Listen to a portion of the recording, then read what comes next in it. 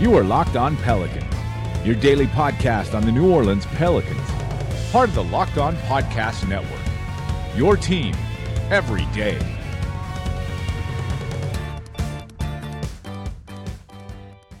Welcome to another edition of Locked On Pelicans, the daily podcast covering your favorite team, the New Orleans Pelicans, and NBA as a whole, part of the Locked On Podcast Network, your team every day. Available on iTunes, Apple Podcasts, Google Podcasts, Alexa, Stitcher, wherever you get your podcast from. I'm your host, Pelicans Insider Credential, member of the media and editor over at LockedOnPelicans.com, Jake Madison, at NOLA Jake on Twitter, here to look at some more roster moves for the Pelicans today. It was announced, I guess yesterday, that they've signed another guy to a training camp deal, putting this team kind of fully where they need to be in 3 weeks for training camp. I'll let you guys know who it is. Also, weird connection I have to the player if you didn't see me tweet it out the other day.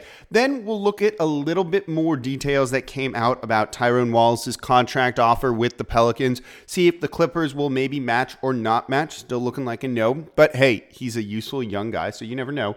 And then finally, we'll look at some of that training camp roster stuff where all of a sudden there's a lot of guys here, but it appears this is going to be set. So who might the Pelicans keep? Who has an outside chance to make the actual game day roster, regular season roster? And who's most likely to get cut? Because certainly it is up in the air right now. So a whole bunch to cover in today's edition of Locked On Pelicans. So a little more information on the Tyrone Wallace deal, and I believe this comes from Shams, that it's a 2.9 minimum salary offer sheet, 2 years, and the first year of the contract is guaranteed for $300,000 by September 12th.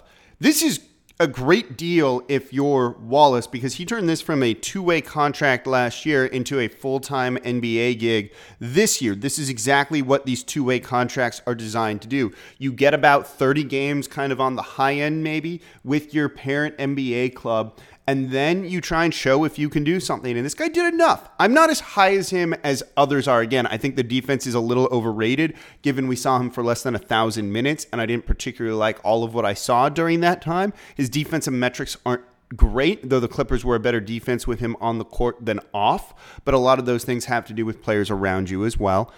So I think that people are making a little bit too much of that. But make no mistake, this guy on a minimum deal for having one season in the NBA, having great size, pretty strong athleticism, and does a lot of off-ball stuff and early offense stuff that fits into this Pelicans and Alvin Gentry offense, I think is a great signing. You're not really looking for guys to do too much right now, and he'll fit in the role that he has, so that's great for the money. If you're paying this dude $10 million a year, you're going to be like, this sucks and this isn't what they should be doing. It's not the case, so you need to factor in these contract situations. And then, so I think that's been great. Albert Nahamid, who's an NBA cap guy, has been tweeting about this a little bit and just shows that Wallace played this so well that even though he was offered a two-way contract with the Clippers, he just kind of decided to stay out there and got his money. And now, instead of making anywhere from $75,000 to $386,000, which is what a two-way contract can pay out, he's getting $300,000 guaranteed no matter what. Likely that first year is going to be all guaranteed too. And then he gets more money. So he's potentially looking at a $1.3 million first-year salary deal with the Pelicans. That's awesome if you're this guy, and he's going to get minutes to be able to show what he can do. This also does tell you what the Pelicans feel about the rest of their backcourt. We know Elfrid Payton and Jrue Holiday and Ian Clark and Moore are really kind of in there and solidified. The Moore maybe you don't want to put in that bucket because he plays on the wing so much. But you got three guys already that can fill a whole ton of minutes for you that you feel confident about. I know a lot of people are high on Frank Jackson. I'm less high on Frank Jackson just because I don't know what he can do. 13 minutes of Summer League is not really what I want to base any sort of projections or predictions on at all. I can hope, certainly, and do hope he plays well. But if he was going to be as good as a lot of people are telling me, then I don't know if the Pelicans go this route to bring in another guard. Same thing for Trevon Blewett, who people wanted to sign to the actual roster and not a two-way deal after his tremendous summer league where he was shooting very, very well. But if he was going to be that good and as big of a contributor that that people think he might be, Well, I don't know if you see the Pelicans making this move for Tyrone Wallace. So maybe it shows you that they're not expecting that much out of either Jackson or Blewett this upcoming season, and that's why they want a little bit of insurance with a lot of upside here in Tyrone Wallace. So I think it's a good thing overall. And again, no news from the Clippers, but I don't think anyone's really expecting them to match just because of kind of the size of the roster that they have and the number of guys under contract, and that can be an issue for them. They don't want to necessarily have to cut another guy, being so close to the luxury tax too. If they were further away from the luxury tax, maybe they do cut a guy and then keep Wallace, but I don't know if that's going to be the case because of their cap situation. So before we get to the newest Pelican, or at least the newest training camp signing, you guys know, as I said yesterday, it's crunch time for fantasy football, and the Locked On Podcast Network is delivering a brand new Locked On show. That's Locked On Fantasy Football 24/7. Fantasy Football 24/7 will give you the latest trends, hot roster moves, and where to get the advantage. Plus, Ethan Turner, the injury expert, helps give you an edge on the healthiest players and players to avoid. Locked On Fantasy Football 24/7 is here to help you win your league, win your money, win your bragging rights over your friends. So make sure you listen and subscribe. So as I just said, other roster moves for the Pelicans, and this is official. Their PR sent it out, but I believe Woj tweeted this first. The Pelicans are signing Darius Morris, guard, 6'4", 195 pounds, to a training camp deal. Terms of the deal were not released. It's a training camp deal to see if maybe they can just add some more competition. Morris most recently played for the Rio Grande Valley Vipers of the G League and finished the regular season averaging 19 points, 7.7 assists, and 4.7 rebounds. He was the 41st overall pick in the 2011 draft by the Lakers. He played out of Michigan, and he's played a number of games in the NBA, 132 to be exact, and he averages 3.3 points, 1.4 assists, and 1 rebound per game. Played 65 games in the G League. Also cool thing to note about Darius Morris is he went to the same high school as I did, Windward School over in Los Angeles, small school of about 500 people total, and now we've got 2 of them right now, at least as of today, that are kind of involved with the Pelicans. So kind of weird connection there, though he was well after me, I think. Maybe not, I can't remember. Something like that, though. Like we didn't overlap, or it was soon after. Anyway, at least in high school, I had a middle school too. But that's besides the point. So I like this just because that's a real cool connection to me. But Darius Morris is just basically being added as a training camp body. Nothing really other than that. This puts the Pelicans in a bit of a weird crunch because you are allowed to have 20 players signed in some capacity in the offseason. Right now, there's 12 guaranteed guys. You have a number of partial guaranteed guys and 1 two-way guy. So the Pelicans are at that 20-player max right now. So no one else is expected to be signed, at least, assuming the Clippers decline to match the offer for Tyrone Wallace and he becomes a member of the New Orleans Pelicans. That then will give them another guaranteed player, basically, giving them 13. So of the rest of those guys, where all of a sudden you're going to have Morris, both Okafors, and Troy Williams, the other Williams, and Garland Green, they're all fighting basically for like 1 or 2 spots. And that's really where this training camp battle is going to come down to. We assume one of the Okafors is going to make it, so let's kind of put them there. And that puts the Pelicans at 14. And then that leaves 1 spot for the rest of the guys. So who will it be? And that's kind of the question. And Scott Kushner wrote about this. With a number of the wings that they have out there on this training camp roster, they're all kind of fighting for that last spot. And I really think that's what it's going to come down to. I don't think Darius Morris is going to make this team. Still might be kind of cool if he does for me, but I don't expect him to. I think it's just a body to have in there and provide some kind of competition for the rest of these guys, as Kushner says. They're letting these guys fight it out. Who is hungriest, who wants it most, and who can make the most of this opportunity.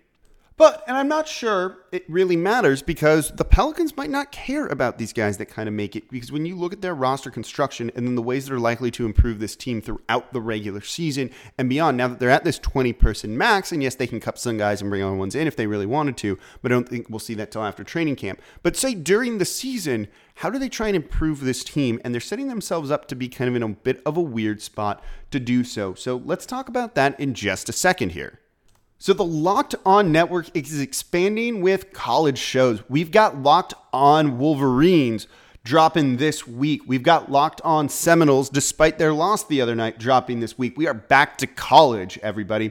Plus, we've already got Locked On Oregon Ducks. We've got the Locked On Alabama Crimson Tide, the Locked On Kentucky Wildcats, Arkansas Razorbacks, Tennessee Volunteers, the BYU Cougars as well. So find your favorite college show on Apple Podcasts, Google Podcasts, Spotify, Stitcher, Alexa, wherever you get your podcast from. Like I said, that's right. The Locked On Podcast Network is now covering your alma mater. All right, so the roster stuff. So the good stuff first. Let's talk about that before being a little bit concerned about what's coming down the line later. A lot of these deals are unguaranteed, and all contracts guarantee by, I think it's like the middle of January. I don't have the exact date in front of me.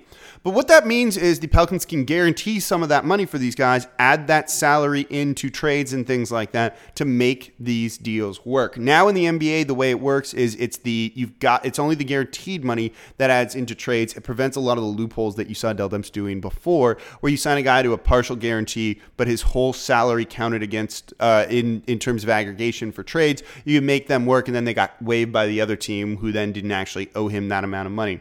That's gone. But you can guarantee these guys, and they're still low enough and only on 1 year, that you can then trade them, and then they can get waived by the other team, and it's still not the end of the world, particularly if you need to make the salaries match. Because these guys don't guarantee until January 2, you also get it where you can waive them and create an empty roster spot for an unbalanced trade to go through. If you're bringing back, say, 3 guys and only sending out 2, you can create room that way. It gives them flexibility at least up until mid-January to make a move. But what happens if all of a sudden we're past that cutoff date in January and they're still looking to make a deal, likely around the trade deadline? That's certainly going to be maybe the bigger issue, because the Pelicans don't have not a ton at least, of expiring contracts.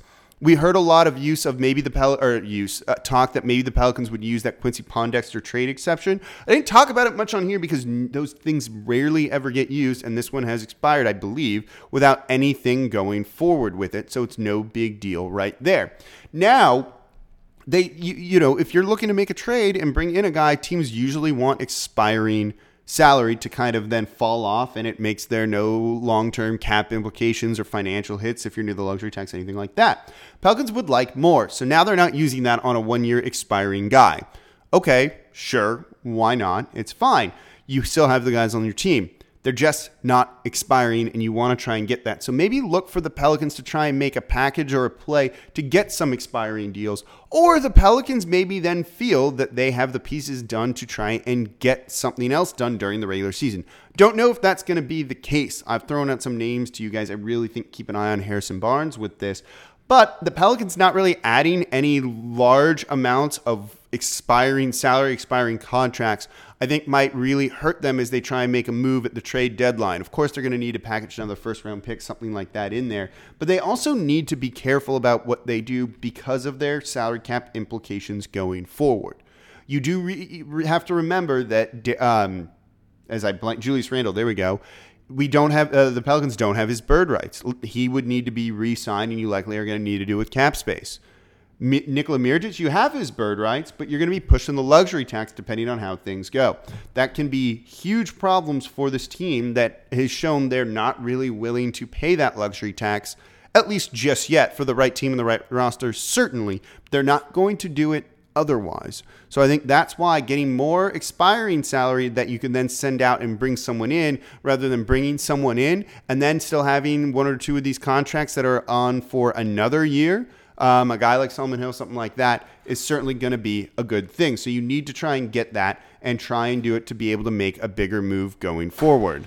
So just something to keep an eye on going forward. So that's going to do it for this edition of Locked On Pelicans player news, and hopefully we find out soon if the Clippers match or don't match the Tyrone Wallace deal. So thank you all for listening. As always, I'm your host, Jake Madison, at NOLA Jake on Twitter. I'll be back with you all tomorrow.